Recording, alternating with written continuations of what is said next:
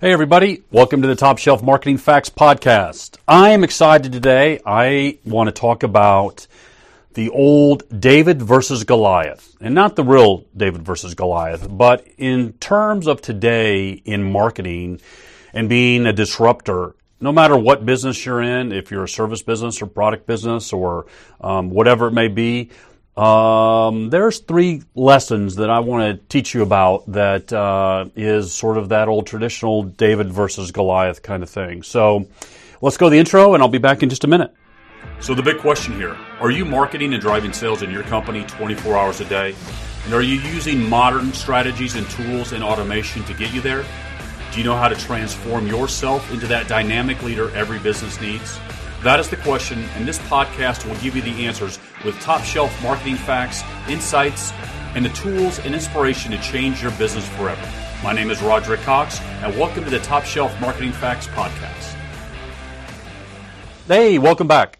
All right, so David versus Goliath. I think everybody knows that, I personally know that when I am out in competing in business, I always felt sometimes, that I was not good enough, not big enough, not versatile enough to compete against these companies that had hundreds and hundreds and hundreds of people working for them. And I always felt like the small agency, and I was the small agency, but finally, I was able to overcome that feeling that I had and just produce the work that I knew that needed to be done. And, time will tell if your skill sets are there. And again, fortunate that we've had a good run in a couple decades of marketing. So the first thing is that I want to talk about is building connections with the right customers. This comes down to really having that one-on-one connection with your customer. Now, there might be times that you have so many customers, or you have a lot of salespeople, or you're not touching your customers, that might not be a solution. But somehow you've got to bring it back to make sure that your entire company and your key people build that one-on-one connection with the right customers. As the old 80-20 rule surely plays, effect for probably most people, it surely does in my business, that 80% of your business comes from 20% of your customers, if you didn't know that. That if you can really build that relationship and that relationship with the right customer and really do a good job of listening, to your customers and making sure that, let's say you have salespeople. Let's make sure that, you need to make sure that they're doing this, that they're going out there and talking to the right customer, getting the right information, giving them the right information, and making sure that, that bond isn't separated by one of your competitors coming in with a price, or a cheaper price, or a different added value, and you lose out on the opportunity to have, the next job you're looking for, or the next contract, or whatever it may be. But what you'll have is you'll have an opportunity to have a longer relationship if you can build tighter connections with those customers of yours, with the right customers. If you spend a lot of time on customers that don't give you a lot of value, don't give you a lot of business, or on the opposite side are taking a lot of your time and costing you a lot of time and money, then you sort of have to cut your ties. And you really have to focus on building that connection and working that connection, with your customers. I know me personally that I've spent a lot of time early on before I started my business 22 years ago, in sales. And, I got the opportunity to, go to dinner with my client, go to lunch with my clients, go to dinner with my clients, go to special events with my clients. And you sort of gravitate to those buyers and those people that, are like-minded, like you, but you learn a lot from people that you wouldn't probably have come across because they came across your counter as a customer. And, in my business over the last 20 years, that's all I've done is these, so many customers have come to me word of mouth. I've built a good one-on-one relation with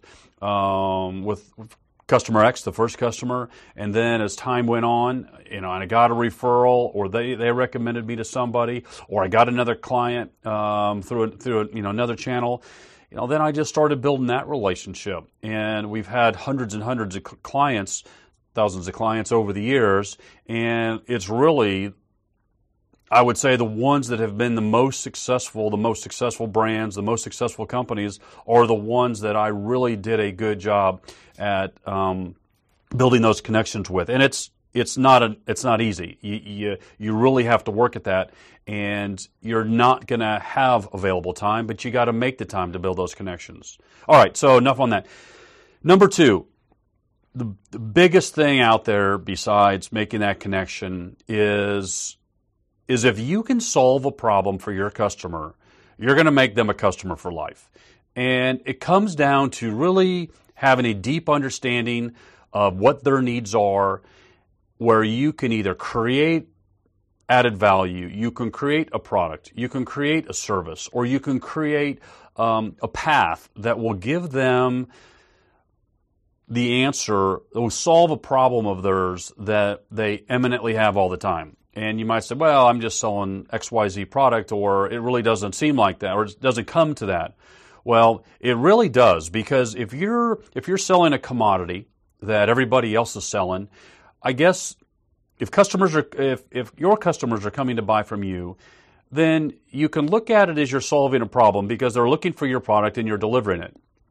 However, you have to ensure that you're delivering that product to them timely. You're delivering that product or service to them with care. You're delivering or over-delivering your product or service in such a way that they have a great memory of you and how you fulfilled your obligation, to them. Because what it comes down to is everybody has a need to buy from somebody else, and you're solving. If you're capable of solving their problem or meeting their needs better than anybody else, there's no reason that they're not going to come to you all the time. And that's what it boils down to, is making sure that you do it better than anybody else.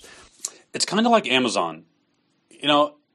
Amazon probably didn't start out trying to solve a problem, but they did solve a huge problem. I mean, if you're an Amazon Prime account holder, and you go online and you search for something and you find that exact thing that you're looking for, and you place your order, and it gives you 4 options down the right-hand side that says, do you want it the same day, delivered locally if it can, or do you want it by 6:30 a.m. the next morning, or you want it guaranteed the next day, or do you want the 2-day shipping service, which nowadays they barely even have the 2-day shipping service. Amazon solved a problem rurally that people are buying their groceries, their disposable items, anything, so much easier now to get goods into more rural areas, not in large cities, that the people that live in these communities have never had before. I mean, they would make sure that if they're driving into town, that they're going to make it count, because they may have a 20-minute drive into town, or 30-minute, or even longer than that. But and they don't necessarily go back and forth. I mean, they're going to make sure that they make their big trip, they go into town, and they go back out. And solving just one problem for more remote homes and businesses, for this shopping service online, where you literally can get almost anything in the whole entire world and delivered to your door the next day, I'd say solve the problem. And on top of that, if it's not right, you can just go ahead and print out a label, and there's no return charge, and they take things back, and it's an unbelievable service. And while I'm not necessarily saying that everybody has to shop on Amazon, because they've really put a hit on bricks and mortar stores, but they definitely have solved a problem in today's environment. And they have multiple different businesses, obviously, within Amazon.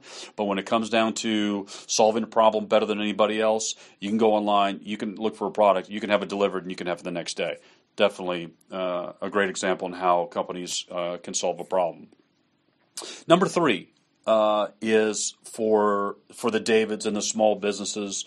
we've got the ability to test out something, to verify it, and adjust it in real time if it's meeting our customers' needs. And that's a great option that we have in comparison to bigger businesses where they cannot twist as quickly and adjust to the economy or just to consumers' needs or just to the customers' change in buying habits or whatever it may be.